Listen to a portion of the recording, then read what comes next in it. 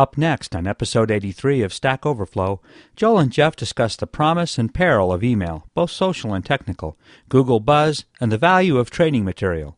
From IT Conversations.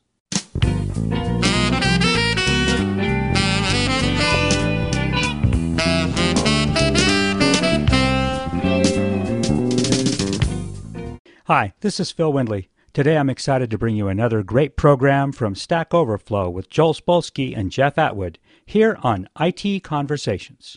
The Conversations Network is a 501c3 nonprofit, and we need your help. For a tax-deductible donation of as little as $5 per month, you can support this channel and the rest of the Conversations Network. So please visit conversationsnetwork.org to become a member and help us continue to bring our programs to the world for free. Our audio files are delivered by Limelight Networks, the high-performance content delivery network for digital media. And now, here's Stack Overflow. Next week, I will be in New Zealand, so there will be definitely New effing Zealand. You know what's in New Zealand? What's that? Kiwi birds. And you know... And you know what kiwis are the mascot of? This product. Yeah. Some bug tracking thing. That's right. Bug tracking. I am in New Zealand, actually. And your goal, are you going to go to Australia for a little bit, just for tourism purposes? While you're in it? No. We're going to stay. I'm going to be gone for 2 weeks, and we're going to be in the North Island. We're not going to have time to make it to the South Island, probably, but we'll be in Wellington, which is the North Island. That's where the Webstock 2010 conference is. City. That's why I'm going. That's where my dad grew up.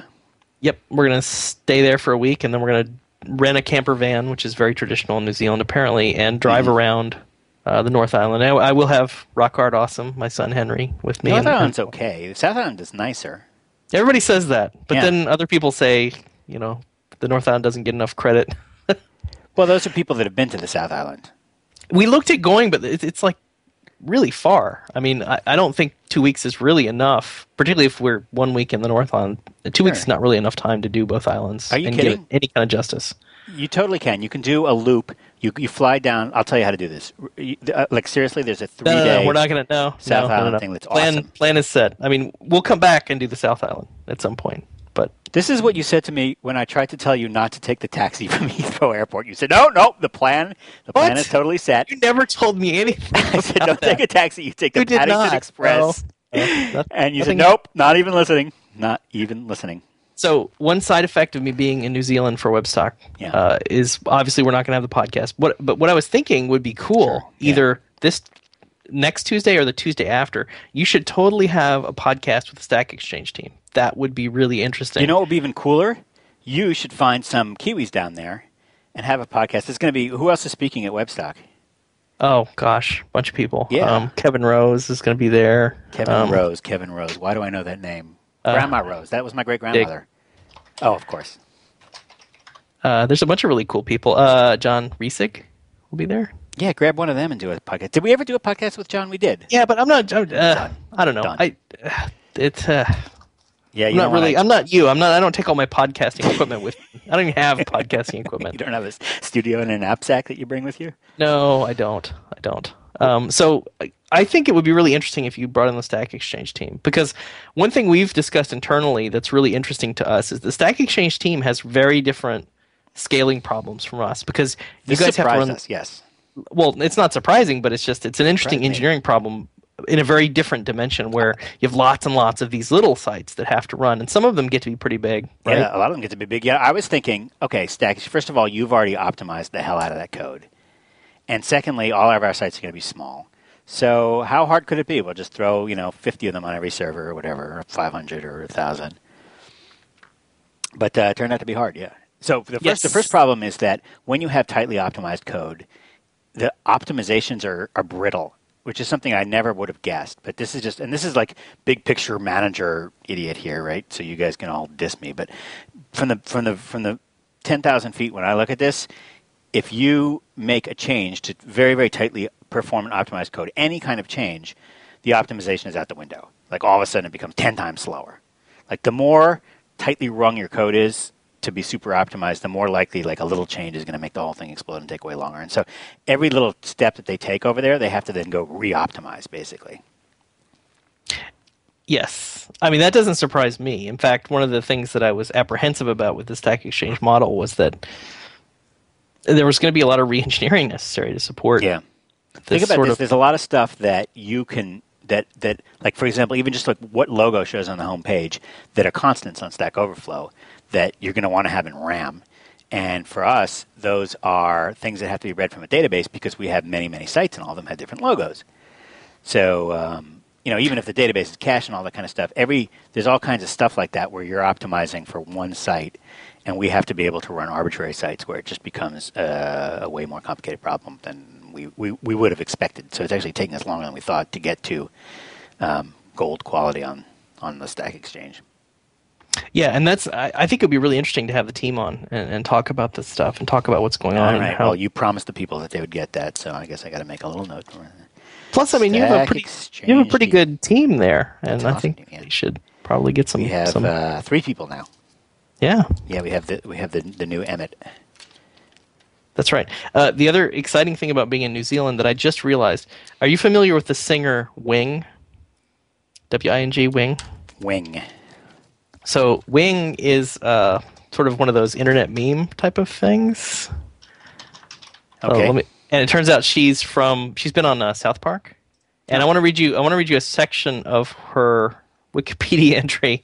She's apparently from New Zealand, which I had no idea. And it says here, despite so her the Flight of the Conchords, by the way, don't forget them. That's true. Well, that's a given. I mean, that's huge. I assume you're going to be hanging out with them at all kinds of cafes. Totally. Mm-hmm. Yeah, Brett and Jermaine will both be totally on our camper van with us, ideally. It's Jermaine. There's no R. Jermaine. Did I say Jermaine? A lot of Americans think there's an R there that's just being dropped by the New Zealanders. No, I think I said Jermaine. I do pronounce it the way the show does. So on Wing's Wikipedia page, it says here, despite her unconventional, out-of-tune / can't-sing style, the recording proved a success. And I'll put some links in the show notes, but it's quite an experience to hear Wing sing anything. And she has like 10 albums. 16 albums, actually, according to her Wikipedia page. But she's from New Zealand, so I was very, very excited about that. Lots of famous people from New Zealand. Yeah? Yeah. What else did you do while you're there? You're really going to be on the North Island. So you're certainly going to go to Rotorua, right? I mean, if you told me you got this whole thing parked out, so you've got to have, on the North Island, that's one of the only things that everybody has to do. Well, if it's something everyone has to do, then I'm sure we will be doing that.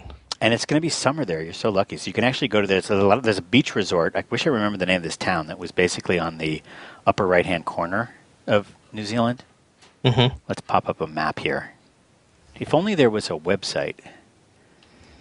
Are you giving me the equivalent of when you're in New York City visiting the Statue of Liberty? No. I'm going to actually give you a cool place. There you go. Is it Tauranga?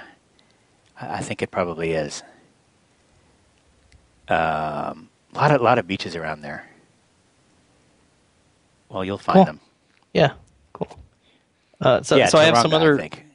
I have some other Stack Overflow Oh, do we have any listener questions? But just to give me a sense of how many we have. We probably have more, but I got one all queued up. Okay, but I have something I want to talk about first. So I want to talk a little bit about email. And I've said for a long time, and I continue to believe this and have this belief reaffirmed that email is just kind of a broken system. I mean, it still works. We still use it, et cetera, et cetera. But it's just broken on some real fundamental level that I've written about many times. I'm not going to belabor that. But I was surprised to see this Google Buzz thing is built on email. Yeah, we're switching to email, actually. Google Buzz, that's interesting. Tell us about Google Buzz, because it's new today, and it won't be like talking about the iPod, because it'll pad one week after it came out. I was just surprised. I don't really have much to add other than it's built on email, which to me already says it's kind of a failure. Does that mean if you do something, it sends an email to everybody? No. I am not even going to... Basically, it builds your contact network through people you've emailed, which I don't agree with at all. Like, I don't view that as my contact. I mean, I get a lot of random email from a lot of random people. Oh, yeah, well, that's because you're an internet celebrity. But those people are following you.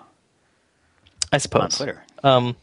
But the reason I brought up email was because we don't send a lot of emails in Stack Overflow. In fact, the only times we will ever email you are... there used to be 4 scenarios. Now we added one. So let me just enumerate them so we can get through the list. Okay, so if you're asking a question, you tick the box. You're a registered user. You ask a question. You can tick a box that says, "Hey, email me new answers to this question." Right. Now, caveat with that is that it's done at the end of the day at I think it's like a midnight batch job. Okay. It is not immediate. Right. And this is kind of by design. Sure. And you actually had a whole article where you talked about how supporting email too aggressively will actually sort of break the social bonds of your community. In this particular case, if somebody asks a question, there is sort of they almost have an ethical obligation to check back and see for answers. Even though it's a polling system and it seems inefficient, you're like, why not just notify me about answers? And to some extent, when you say, just notify me about answers, you're basically saying, I don't care enough about this community to actually bother checking it or hanging out there. I just want them to feed me answers directly into my inbox. Thank you very much. And it's almost like a selfish kind of thing. And I totally get that, and I do agree with that. And that is why our email notifications will never be super, super aggressive. Right. One, because technically it's annoying, and two, because we just philosophically kind of disagree with making it too aggressive. So I totally get you, totally agree, and that's why it is the way it is. Because a couple questions have come up on Meta about, why don't you just email me immediately? And I always have to explain to them and actually cite your article when I'm explaining this to them. So that's scenario number one. Scenario number two, and this is one that was broken for a long time, that we just figured this out. If you haven't been to the site in 7 days, and you have enabled email notifications, there's actually a preference. We have very few preferences on Stack Overflow, but one of the preferences is I would like to opt in to emails when I'm away from the site. After 7 days, it would email you sort of a summary of everything that happened on all your stuff. Yeah. That's kind of, it was just a way of seems really useful, except that probably not enough people opted for this. Yes, and what I just found, there was a weird little bug, and it was kind of my bug actually, that prevented this from happening for almost a year. Since the last one, I checked we have an email alias that all the email gets echoed to. Okay. And the last email that was sent of this type was 4/4/2009. So nobody missed this email. So for almost a year, this email was not going out at all, and nobody complained. There was not a single complaint that this email was not being sent. That to me just underscored sort of the lack of importance. Well, remember, you're talking about people that are not super devoted to the site, and so are unlikely to ever go into the preferences world at all. Right? So the people that are super devoted, who are the same people that go into preferences, don't need this because they're checking back every 10 minutes. Yeah, I agree. It's this weird no man's land. This is why I have sort of a hate-hate relationship with email. I struggle to find situations where it's actually that useful. Now, let me go to... But you're talking about email as a functionality of a social application. But what about email when you have conversations with people? Just sending email. Let me tell you something interesting that Jason told me last night. I mentioned to him that I'm probably going to stop the main Joel on Software blog. I guess I haven't really publicly announced this yet. So the main Joel on Software blog is probably going to end on a 10-year anniversary, March 18th. And I'll do something else, but it's not going to be like the old world blogging. That's just sort of boring. So Jason said, hey, you should do what I did, start sending emails to people. Just have a mailing list. Wow. Which I said, that's what? He said, I would read every single one of your emails. He said, this is what he told me happened to him. He said that the top-level people, the high-level, interesting executive-type people and the most interesting people, just don't have time to sit around and read blogs. They won't read web pages and whatnot. But he has them all on his mailing list, and they read his stuff all the time. So he said what happened is the quality of his readers went way up. In other words, I don't want to say quality, but all of a sudden he's got reading his email. I hope I'm allowed to say that.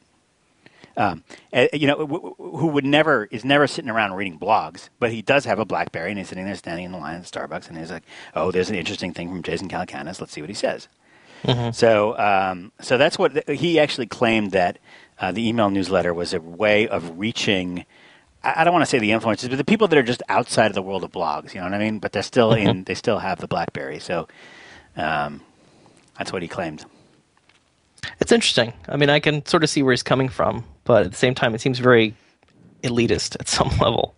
Well, it depends what you're trying to do, what your goal is, whether your goal is to... And it does. One of the reasons why I'm kind of... The Joel on Software thing, I think, is done, is... been there, done that, is that I've discovered that the world of people who are programmers and read blogs is a pretty narrow world, and I've just been sort of like saturating that world for a while. Like everybody in that world, you can't even say the word Joel without them thinking that it's me. Like there are other people named Joel, It doesn't matter. Like, you assume that you're. I don't believe you, Joel. I don't believe you.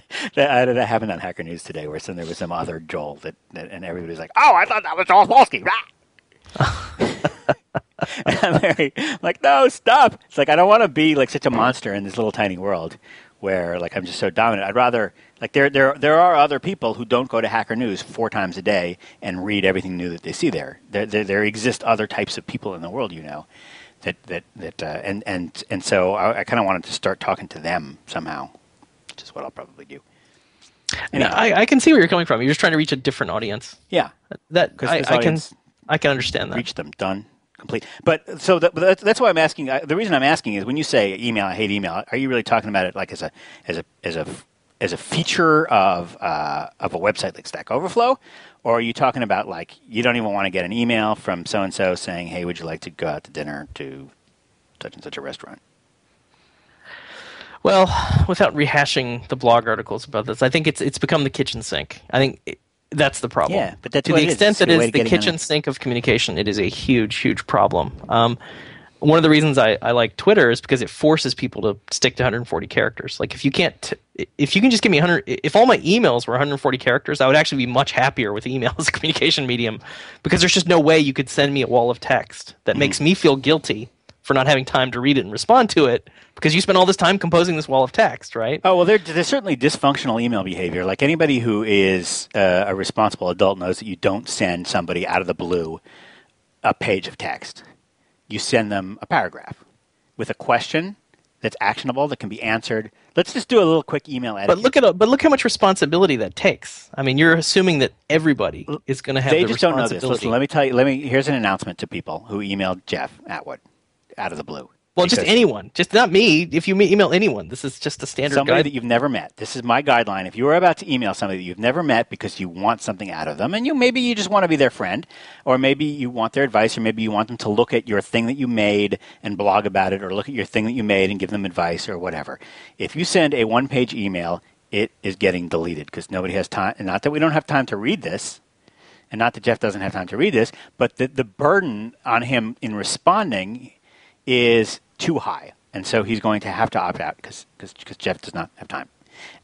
What you need to do is start with a nice email saying, "Hey, I like your website. It's awesome. No need to reply. Thank you very much." Send that email, right? Please, an email, 2 sentences, it says do not reply. That is the first email that you send Jeff. Then you wait a week. And then you wait till Jeff writes something else. And then you respond and you say, "Hey, I love this thing that you wrote about blah, blah, blah, about how Joel jumped the shark. You may also be interested in something." You give Jeff something. It's like, again, no need to reply. So you want to be on Jeff's radar. You want him to know who you are, but you're being very, very respectful of his time. You're saying, "I just want you to see this cool thing, but I don't want..." And eventually you're going to start to recognize my name. I'm not asking anything from you.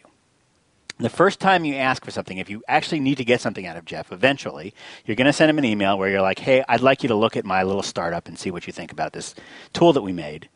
You have to do that. You have to make it really simple. It has to be like one paragraph. It can't be 14 paragraphs. You can't have a long explanation.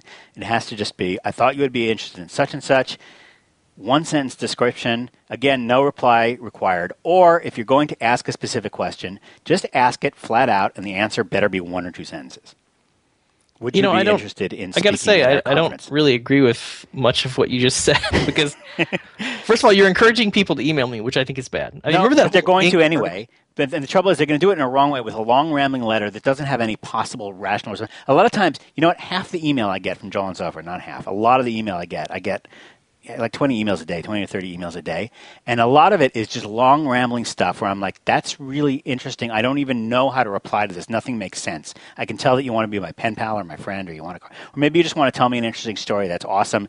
I'm going to read this email. I'm going to reply and say, 'That's awesome.' And then I'm going to sound like a dick because you spent 6 hours writing me a beautiful email about your story. And I just said, 'That's awesome, dude.' It's better if I pretend that I never got it." Right. Yeah, well, this is kind of what I'm getting at, where it's problematic. But I think this is the perfect email is, "Hey, I'm going to be in New York. Would you like coffee on Thursday at 2:00? Yes, no." And I can be like, "Yes, no." Maybe a the different tool time. itself needs to enforce this. I mean, the fact that email is so open-ended is really the root of the problem. Maybe. So you're saying 140 characters. Yes, and also like when you talked about like, okay, you just want to say, hey, great article. Well, you could do me a lot more benefit and yourself actually if you post that in some other place, because it behoove if you want to do me a favor because you like what I do, then link to it from some public place. That's a lot more helpful to me as an entity than spread the word. A private email that only only you and I are ever. But remember, see. what we're talking about, a lot of these emails, what we're talking about is people. There are a lot of people that just want to say thank you, and that's awesome. And a lot of people, and you know what I like? A lot of times I'll get something. And you know what? The older people are, I hate to say this, the older people are, the more respectful they are of your time and the more they understand this stuff. And I'll get an email from somebody saying, hey, Joel, I love your story about X, Y, and Z. I got a similar story, which you're going to think is hilarious, about when I was an assembly language programmer in the COBOL mines of 1959, and we were trying to get an extra byte out of blah, blah, blah, blah, blah. And they'll write a 4-page story that's awesome and hilarious, and I wish they had posted it on the web so everybody could read it. Yes. And then at the end, they'll say, no need to reply, just wanted to share this story to thank you for, the stories that you've shared with me. But please, and there's that recognition, like I'm not doing this because I want to become your pen pal. I'm not doing this because I need you to look at my website and promote it. I'm not doing this for any other reason. I don't need any complicated explanation from you, or I don't need you to analyze my product and give me free usability testing on it. I just want to thank you, so I'm going to share with you this story. So that's awesome. Well, I would say do as much as you can in public, and then just link me to the public thing. Sure, but there are a lot of people. I mean, probably I would even go so far as to say most people don't have an outlet for public publication. Well, they can't like post a comment on a blog or like. Yeah, I mean, maybe a link on Dig or I liked your article. I linked it on Dig. Here you go. Some people just never do that. They just have zero publication.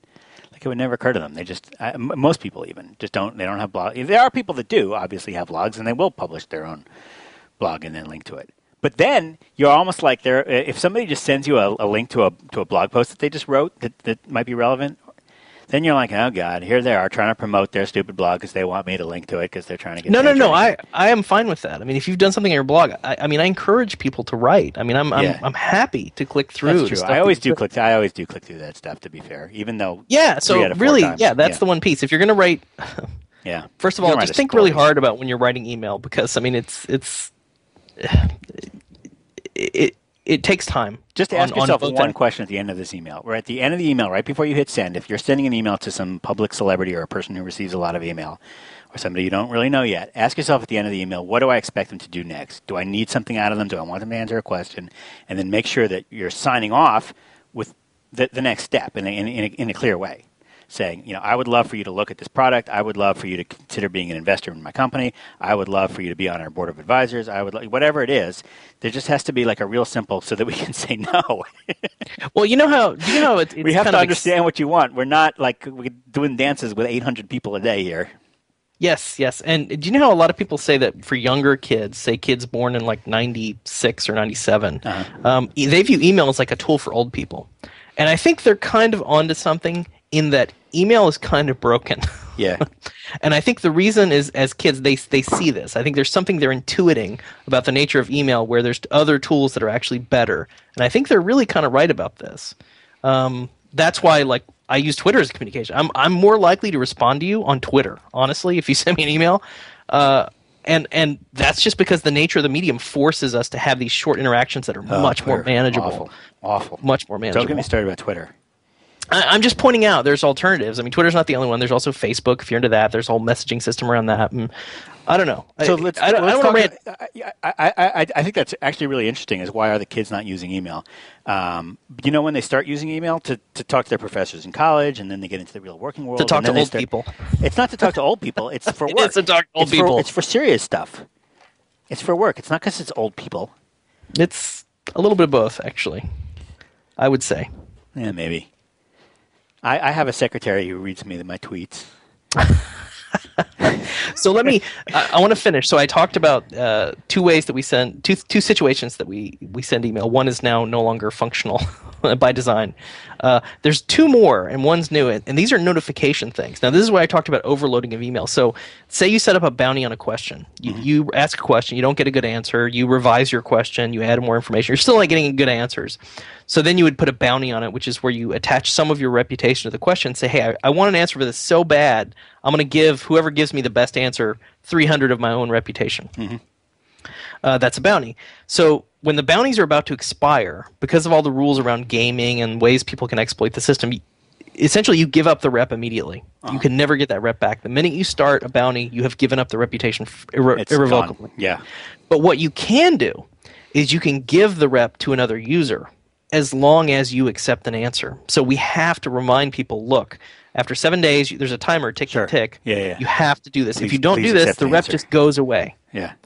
You could give it to someone, or you could let it dissipate into thin air. You know what? Let's set up a rep foundation for maybe children in hospitals and stuff like that, and we could basically just have a big pool of all the lost reputation could go into that. We could be like, there are 9,460,000 lost reputation.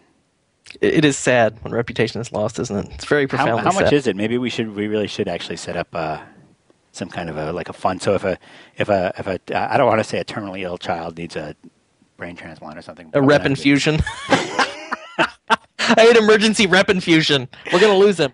I don't know. We could in some way. That might be a fun thing to do. Is just actually like figure out how many we have and then give a penny for each rep to something. But of course, that would encourage people not to actually answer the questions. No, it wouldn't. Right. So all kidding aside, it is kind of a big deal. I do feel bad when people just forget. Sure. You know? So that's why we have the email. We have a bunch of notifications. We have a banner on the site. Like, so if you come to the site 2 days, I think 2 days and 1 day before, it'll insert a message in your little message queue. Oh yeah, I gave a lot of bounties to on startups.com or answers.onstartups.com.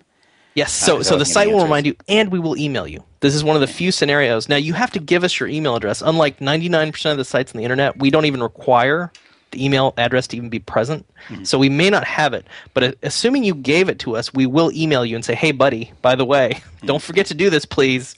Otherwise, the rep goes away. That has to happen. Now, another notification that I just added, and this is actually copied from Stack Exchange. Mm-hmm. There was a recover your account. Oh, good. Sorry about that. That's reminding us of the next every podcast has to have at least one of those. That's good. If you didn't talk about it, I would delete it in post-production. But when you talk about it, it makes it too late to delete it. So I realized retroactively that I hadn't been thinking of this the right way. I thought emailing people their credentials, their open IDs, and if you're an unregistered user, we only know who you are through your browser cookie. So I thought this would be kind of an exploit, but once I thought it through, it really isn't. So you can do, if you're an unregistered user now, you can request, as long as you've given us an email, which again is completely optional, we will send you a link to a page that will reinstate your cookie. Because the assumption is that you control this email address. Right. Now, you could put in some random guy's email address. But then he'll get a link to reinstate your cookie. So you haven't really done anything bad there. No. And then if you're a registered user, we just send you, okay, these are your open IDs in case you forgot. Because I was handling at least one email per week if somebody just forgot what their open IDs were. And there was no way, if you lost your cookie, to really get the account back other than creating a new one, and then we would merge them. So it becomes more of a self-service thing, and in retrospect, this is obvious. I mean, this is the advantage of having the Stack Exchange team work on the site, is they see these things that I was like, oh, well, we totally should have done that. Yeah. I thought it was dangerous. For some reason, I thought there's some security hole in this, but getting back to my email point, so this is a notification-style email. So the bounty notification and the I lost my account info, please send it to me notification are notification-type systems. So you're using email as a notification system, which is kind of okay because, again, those are like just tiny snippets of information, and usually you want that stuff. Like, I want to know when bounties are going to expire. I want to know when I forgot my password, like how to get it back, to get back into your site. Right. And I think that's a reasonably valid use of email, although I could still envision something other than email that would be better at notifications. I mean, why do we have so many inputs coming into email? You know, because it's canonical, because everybody has an inbox and they always check it. Yeah. And I mean, like, everybody. I can see why Google Wave wanted to attack this problem, because it really does seem like there's got to be something better than email, although I disagree that Wave is just... I don't know. What's the connection between Wave and Buzz? It sort of sounds like they're trying to do both things at once, and they're kind of addressing the same idea, but not really, in different ways. And I don't know. Have they lost... It almost feels like they kind of lost interest in Wave already, and now they're on to Buzz. Probably not true. I'm sure the Wave team is still working pretty hard, but it's almost like, yeah, that was fun. We tried that 6 months ago, and now we're working on this other thing. Buzz! Yay! Out loud. Well, I think they're just experimenting. I don't think Google is very good at social software. I think it's something they're Probably not. great Well, look, at. they In probably fact, saw that Twitter and Facebook are huge, and they want to do Twitter and Facebook type things, and why not? And there's probably a lot of engineers with their 20% crapola time, whatever, thingamajiggy, who want to do something like this. And they look around and they say, what does Google have that we can leverage to instantly get millions of people on our Twitter clone so that we're not starting from scratch like Joe Schmo would be? And the answer is probably Gmail users. yes. And that's just their way of solving the chicken and egg problem of there's nobody on there. Like on day one, there's going to be a bazillion people on there, and you're going to have people that you're already subscribed to, and you're going to be getting feeds even without doing anything, which, to be fair, Facebook did the same thing. But you know what's weird, though, is like I don't really want my mail network doesn't really have much to do with, say, my Twitter network. I mean, I know. I view these as very different things. Like I view it as a negative. It's actually kind of hilarious because everybody thinks that Facebook is the social graph. Like, oh, now we know who's friends with who and who knows who and whatever.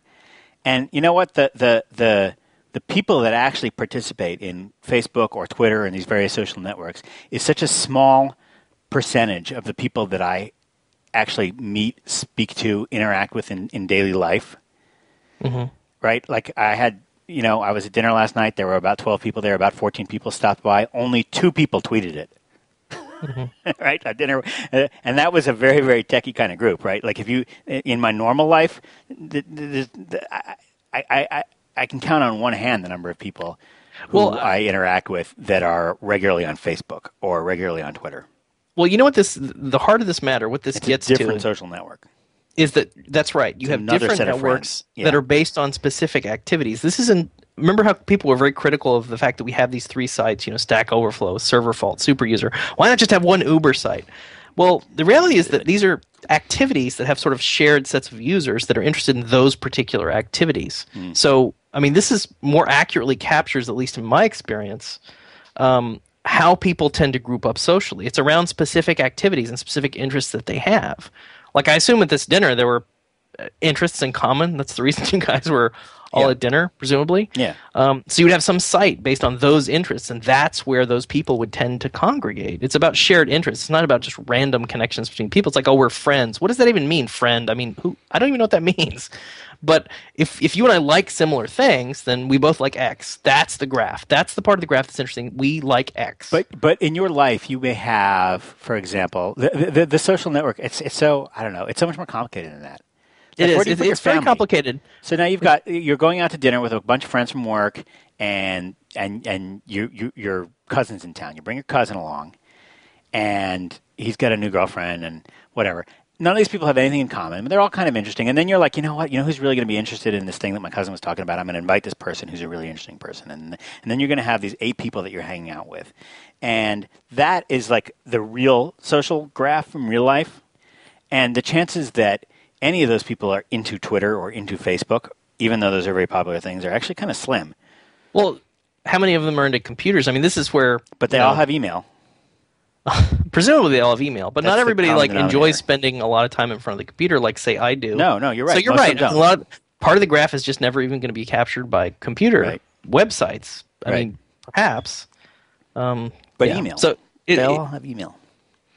Yeah. And Facebook at this point. At this point, it was just like absolutely hilarious. I was sitting there in the hospital in Israel with my dad, and one of his roommates was, I don't know how to describe him, but probably an Israeli taxi driver. I don't really know what he did for a living, but he was just sort of like an older Israeli man who my guess would be that he was working class. And he spent his whole time in the recovery room on Facebook. Wow. And I just thought that, oh my God, that's not really weird. Yeah. It's like Facebook barely even handles the bidirectional text correctly. And he's sitting in there just linking and all kinds of people and having a good old time on Facebook. And like the last demographic that I would expect. Social interaction is a tough thing to capture in software. I mean, this goes back to the whole social software sort of myth. And I think one of the reasons Stack Overflow does well in this regard is that we explicitly said, look, we're not even trying to be social software. Like, we're not going to make it friends list. We're not going to do that. It's almost better just to ignore that aspect and let the people do it for you, because people are really good at forming community. Right. I mean, if you just get out of their way, they will do it. And that's kind of the attitude I've taken on Stack Overflow is just let it happen naturally. Don't make the software, contort the software into this whole concept of friends is incredibly broken, and just don't even try. And I think you'll actually do better than if you're Facebook and then all of a sudden have to make everything public because you realize that everything private is the wrong business choice for these social. Yeah, it's a quagmire. So, enough about that probably. So one final thing on email before we get off the topic is I did implement this thing called domain keys I want to talk about. Yeah. So the act of sending email is also incredibly complicated because of all the spam. Another thing that's broken about email is just the infrastructure, like the fact that spammers have abused the infrastructure so badly for years that it barely works. Right. So the idea of getting an email into somebody's inbox without it getting marked as spam is entirely a problem, particularly as a website. This is actually, you know what? This has actually become biological because the truth is I don't really see that much spam, but there are right now in my spam folder 1,147 messages, and that's probably because I just emptied it. And so it's almost like if you talk to anybody who knows anything about medicine or biology, they'll tell you that your body has this huge host of bacteria that are constantly living in your body, but you're just sort of immune to them at this point. Or like there's just about 1 million illnesses floating all around us that, maybe 10, 20, 100 years ago would have killed anybody. But we're all immune at this point, so it doesn't even matter. We just sort of live with all these biological agents,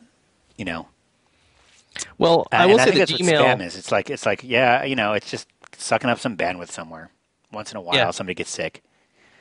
Well, they've come up with some. I mean, it is interesting to think of it as an immune response because they have come up with systems, and domain keys is one of those systems that let sort of the good emails through, or at least the emails that people are willing to vouch for, get through without the random. What is domain keys? I've never heard of this. It's basically public-private key email signing, and it's done. There's two aspects to it. You sign the emails as you send them with your is this like private those PGP things that you get in email? No. This is all transparent. That's the beauty. Oh. So the software signs the email before you send it with your public or private key rather. Yeah. And your public key is a part of your DNS record for the domain. And this happens DNS-wise, so it's happening like by the mail servers are doing this. Yes, that's right. So when the mail server sees this mail comes in, it says, "Oh, this has a domain key attached." Right. That's part of the header. It's like, okay, this is a signed email. It will then do a DNS request, fetch your public key, and then decrypt the mail. Now, the first time they tried something like this, and this was 8 years ago, last time I looked at it, the only people that bothered implementing this thing in the DNS servers were the spammers.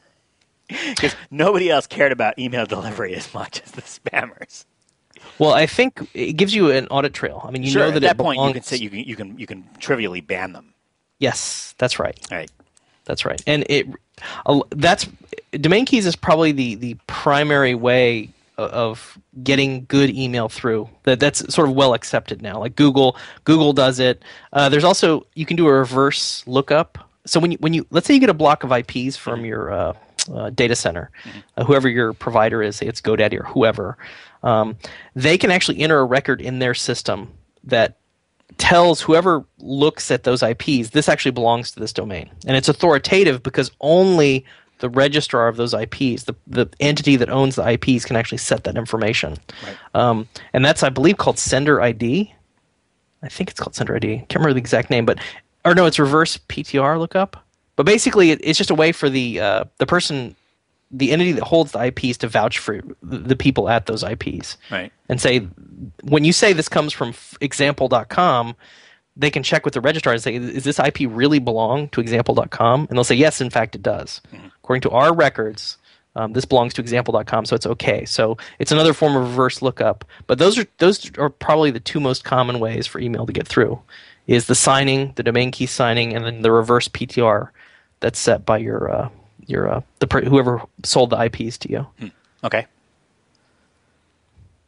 Yeah, but it's not helping because I got 1,147 spams in my. Maybe that's fewer.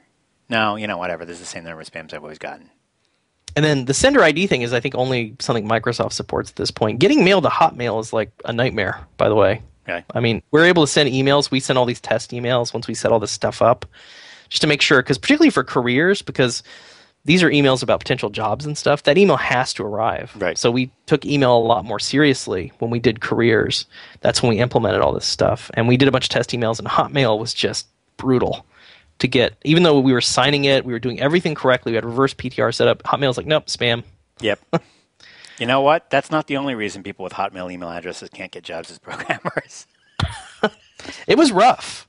We eventually set up Sender ID, which is another DNS record you can set up. Right. I think Sender ID was the older thing before Yeah, domain keys. it's pretty old. And that was the thing that the spammers were real good at putting on. Anyway. Yes. Eventually, we emailed Microsoft. They have some support network, and they actually responded. And they're like, "Okay, your Sender ID looks good. Make this tweak to it." And it's almost like we got whitelisted. We had to ask. It felt a lot like, even though we had done the Sender ID thing, we had to like email them and ask to be whitelisted. That's what it felt like. Right. I don't know if that's true or not, but hopefully, we believe the Hotmail is actually arriving now from us.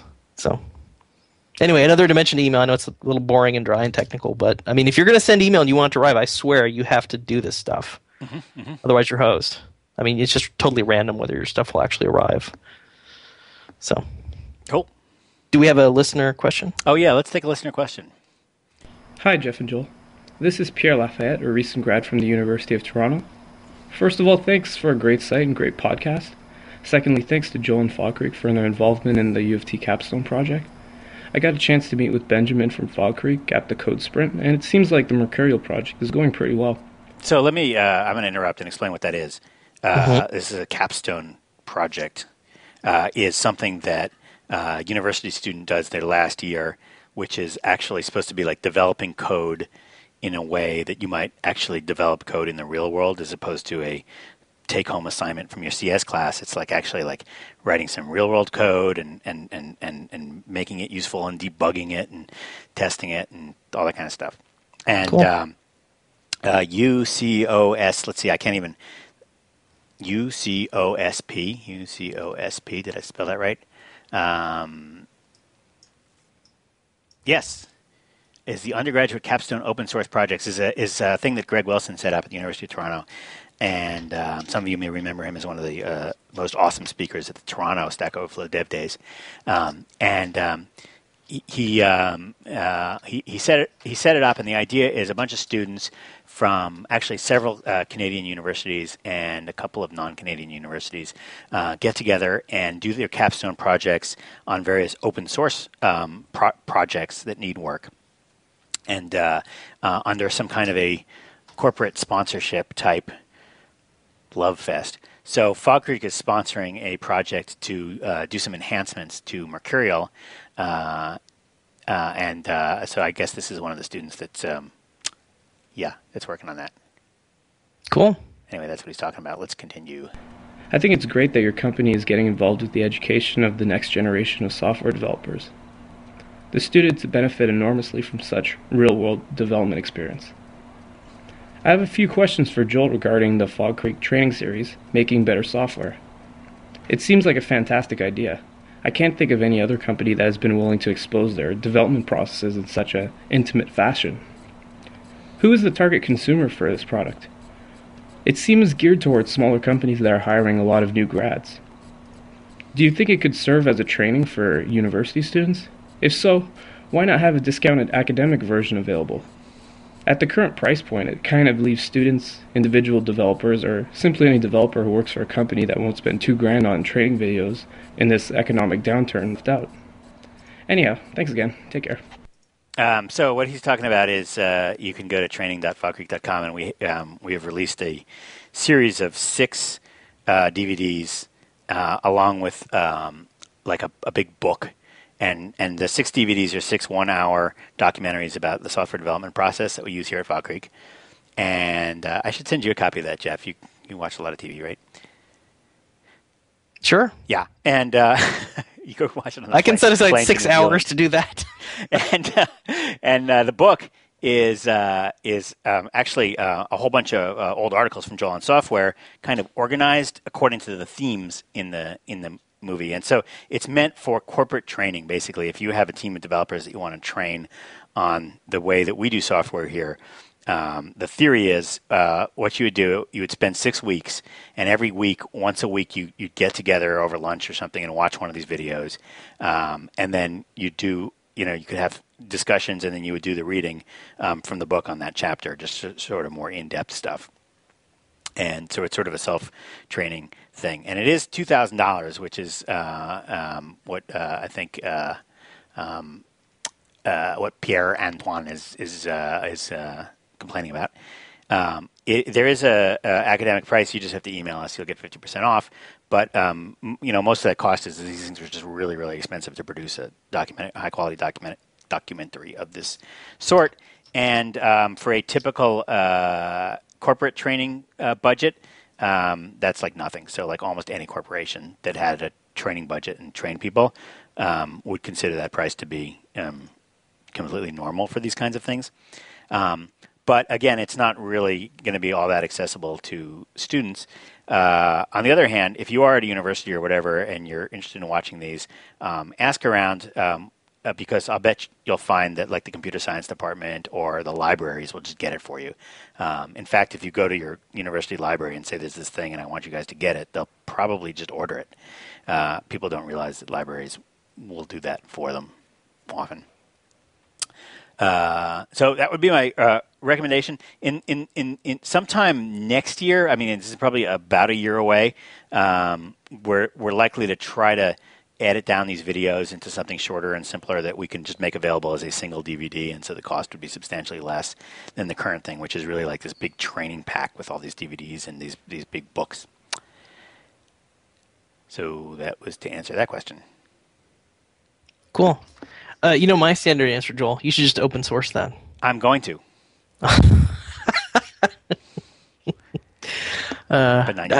But I will say to Pierre's point about how open you guys are about, and I guess I feel bad for being a little critical of you on the last podcast about this, my membrane versus brick wall argument. I mean, you guys are very open about sharing, the process of what you do. I mean, compared to most companies. Yeah. Right? Yeah. I mean, you're writing about it. I mean, You have these series where you talk about how you do it. And you have books about how you hire people. So you're very open. So that was probably unfair of me to say that. I think I just get. What did you say? Wait, I'm going to. Well, I was just. I think it's weird for us because the community is the site for us. I mean, it's almost like your customers are helping you build the product. I mean, sure. In a very literal way.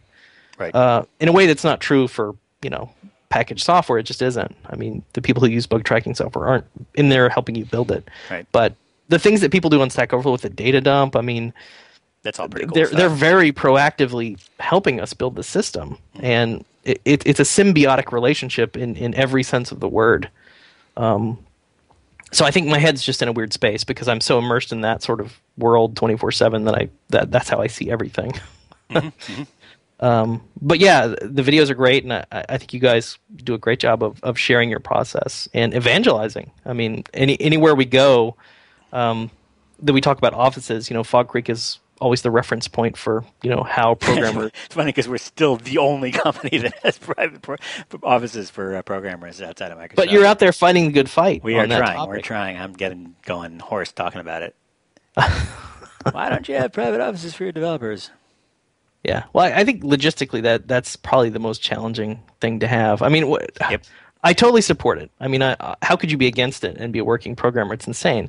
But on the other hand, I will say programmers like the camaraderie of sitting around a big table with a bunch of other programmers and talking all the time instead of coding. They just like it's more fun. Getting work done, but it's fun. The only thing I would add to that is the one thing you don't want to lose focus of is when you work anywhere, it's all about who you're working with. Almost everything else is really secondary to that. Yeah. I mean, while I totally support the idea of having quiet workspaces where you can freaking think. Right. If I had the choice between a quiet workspace with a bunch of dullards, or people that just weren't doing things that I thought were interesting at all, versus a noisy workplace where I'm being interrupted all the time, but I'm working with people who are brilliant and pushing me to become a better programmer, then I think you have to go with the latter. Mm-hmm. But granted, that's a false choice, completely false. Ideally, because you could work at Fog Creek and have both. You could work at Fog Creek or somewhere of the same caliber of Fog Creek and actually have both. But in the final analysis, I do have to say that it's all about who you work with. In any job that you pick, that should be the number one thing. Also, your take-home pay. Also, the fact that they pay you in money and not soda pop. We have espresso. Yeah. All right. This is supposed to be a short one this week, right? Because we gotta go off and do another. We do. We got to do some stuff. Got to do the stuff. Let me just search my address book for the Stack Overflow podcast. If you have a question for Jeff and I for a future episode of the Stack Podcast, Stack call the podcast hotline. And that number backwards is 978-36-28646, or forward. The number is area code 646-826-3879, and you can just record your thing. Or even better, record an MP3 file and email it to me. I always say Ogg Vorbis because otherwise I get email from Richard Stallman, but I've never gotten an Ogg Vorbis file. So you know what? Send me an Ogg Vorbis file, and that's what I'll play that first. 2, podcast at stackoverflow.com. There's a transcript wiki where people, volunteers from around the world, have been graciously transcribing the interesting parts of this podcast. So it's really only about 2-3 sentences this week for the benefit of the hearing impaired and just for posterity. And that is linked to from the show notes every week. The show notes are a place where you can find hyperlinks to various interesting stuff that we've mentioned during the show and kind of an outline of what's in every show. And that's located at the Stack Overflow blog.stackoverflow.com. All right, we're not sure what's happening next week, but I've been told that I should get the Stack Exchange team on. So there is a very small possibility that I'll actually be able to muster the energy to drag together the Stack Exchange team for a very special. Those guys don't talk that much. They're real quiet. For a very special podcast. Well, I can post on the blog a bunch of questions for them to ask, or you could just ask on Meta. I'm sure you can come up with tons of questions. Yeah. We'll have what to talk about. Yes. Once you get them going, I'll get some beer in here. It'll be fine. And I think that'll be great. I actually want to. I'll submit some questions to you. Jeff. Why don't you submit an MP3 question? Jeff's going to be in New Zealand at Webstock next week. Will people know about this in time to go to Webstock? If you're in New Zealand, if you're close to New Zealand or perhaps in Australia, maybe. Yeah, come across. And if you're in the South Island, forget it. He's not coming. Yeah, he's just to hell with the South Island. No, you're not going to see a single fjord. There are no fjords on the North Island. Yeah. Barely any sheep either. All right. Have a good week. See you all next week. See you next week. Bye.